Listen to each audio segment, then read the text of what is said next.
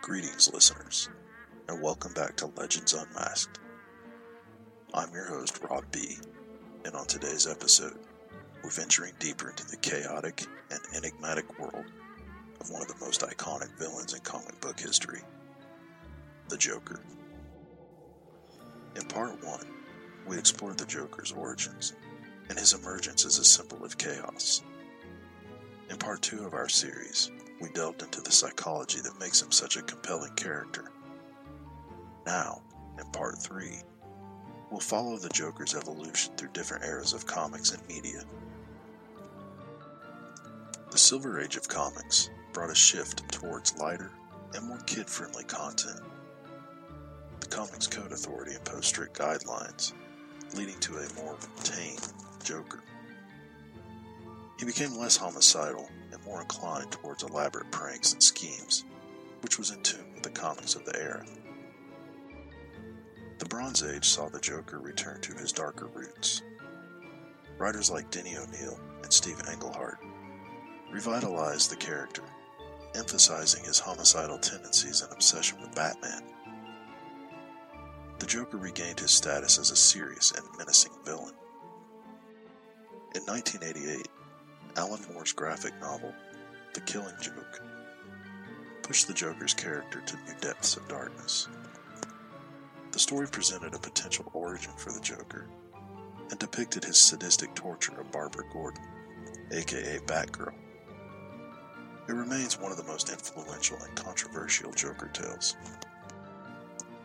The Joker's portrayal continued to evolve in the modern age. Stories like A Death in the Family and No Man's Land explored the character's depths of depravity and his obsession with Batman. In recent years, the Joker has become a symbol of anarchy in major crossover events like The Dark Knight Returns.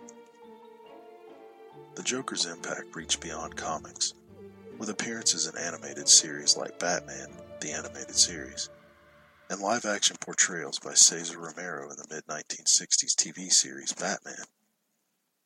Jack Nicholson in the 1989 movie Batman, directed by Tim Burton, and Heath Ledger in 2008's The Dark Knight, directed by Christopher Nolan, and finally by Joaquin Phoenix in 2019's movie Joker, directed by Todd Phillips. Each actor who portrayed the Joker brought a unique interpretation, contributing to the character's enduring popularity. The Joker's image, from the clownish gangster of the 1960s to the nihilistic anarchist of today, reflects the changing face of villainy in society. He continues to be a symbol of chaos and anarchy, with his aesthetic and philosophy influencing countercultures and subversive movements. And there you have it, part 3 of our exploration into the history of the Joker. His evolution across different eras of comics and media showcases the character's timeless appeal and adaptability. In our next episode, we'll explore the Joker's henchmen and partners in crime, including Harley Quinn, and how they add depth to his character and the Batman mythos. I'm Rob B., and thank you for joining us on Legends Unmasked. Stay tuned for our next installment as we continue our journey through the chaotic world of the Joker. To contact Legends Unmasked, send an email to legendsunmaskedpodcast@gmail.com.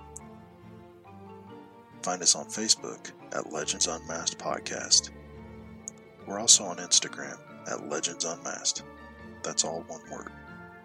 Or follow us on X. Our handle is @Legends Unmasked. And while you're on X, check out indie comic creator Marvin Wynn. His handle is @MarvinWynn. That's WYNN.